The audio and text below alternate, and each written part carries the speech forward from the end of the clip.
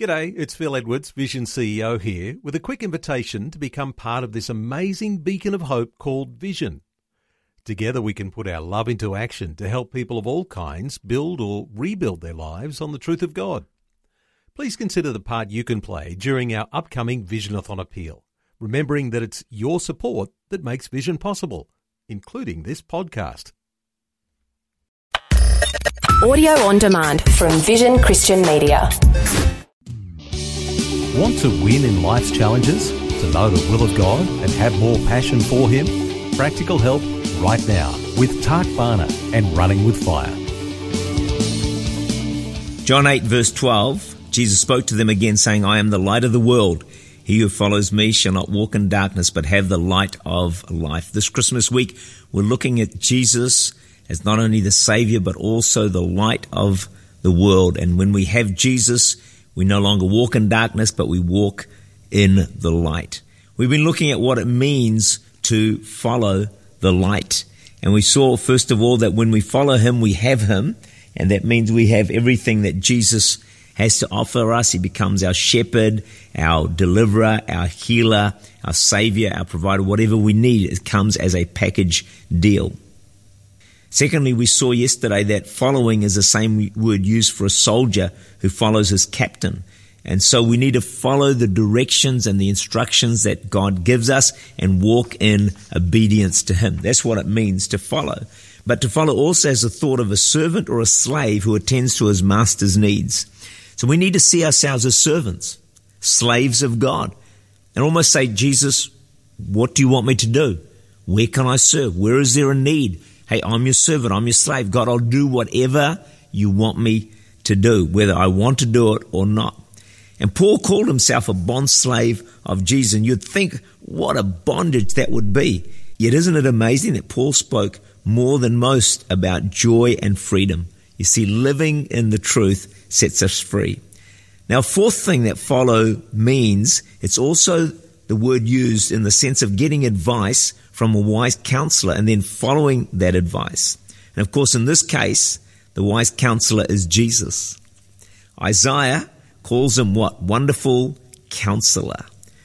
God wants us to be people who seek godly counsel on major decisions. Obviously, we get it from God, but also we can get it from others. Proverbs 11:14. In the multitude of counselors, there is wisdom, there is safety.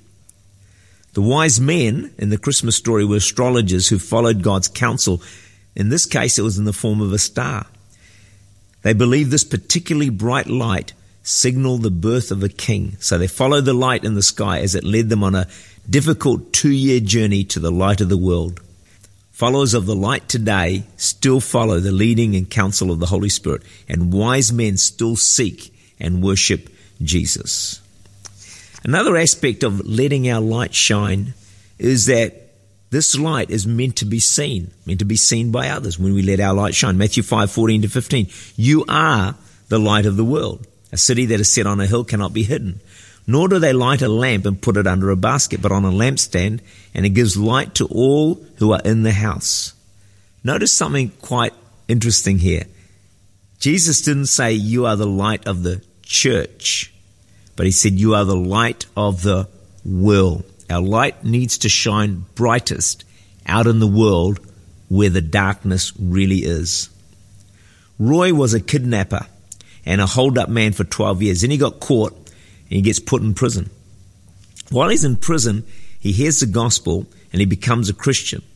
And in his own words, he said, Jesus said to me, I will come and live with you and we'll serve this sentence together. And we did. Boy, how good is that? Serving the sentence with Jesus' help and assistance. Jesus loves prisoners as much as He loves anyone. Anyway, several years later, he was paroled. But just before he went out, he was handed a 2-page letter written by another prisoner. And it's really interesting and challenging what this letter said. I quote, "You know perfectly well that when I came into this jail, I despised preachers, the Bible, and anything that smacked of Christianity. I went to the Bible class and the preaching because there was nothing interesting to do. Then they told me you were saved, and I said, there's another guy taking the gospel road to get parole. But Roy, I've been watching you for 2.5 years. You didn't know it, but I watched you when you were in the yard exercising, when you were working in the shop, when you played, while we were all together at meals, on the way to the cells, and all over. And now I'm a Christian too, because I watched you. The Saviour who saved you has saved me. You didn't make a slip. Well, if you're anything like me, it's a pretty scary thought to think that we could be under surveillance like that almost 24/7. But let it be a reminder to you and me that we do have a great responsibility to be lights and to get the light out to where it's needed.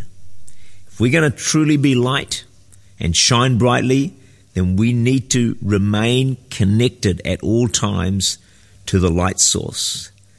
Our light source, of course, is God. It's Jesus himself. And in order to remain connected, we can do that through prayer, through worship, through Bible reading, through fellowshipping with other Christians. Let your light shine. Let it shine so others who don't know Jesus can see the light, and hopefully it'll be a part of their journey towards finding Jesus, the true light and the only real light of the world. Tak Bhana is the Senior Pastor of Church Unlimited in Auckland, New Zealand. For more information, to make contact or to listen again, look for Running with Fire at our website vision.org.au.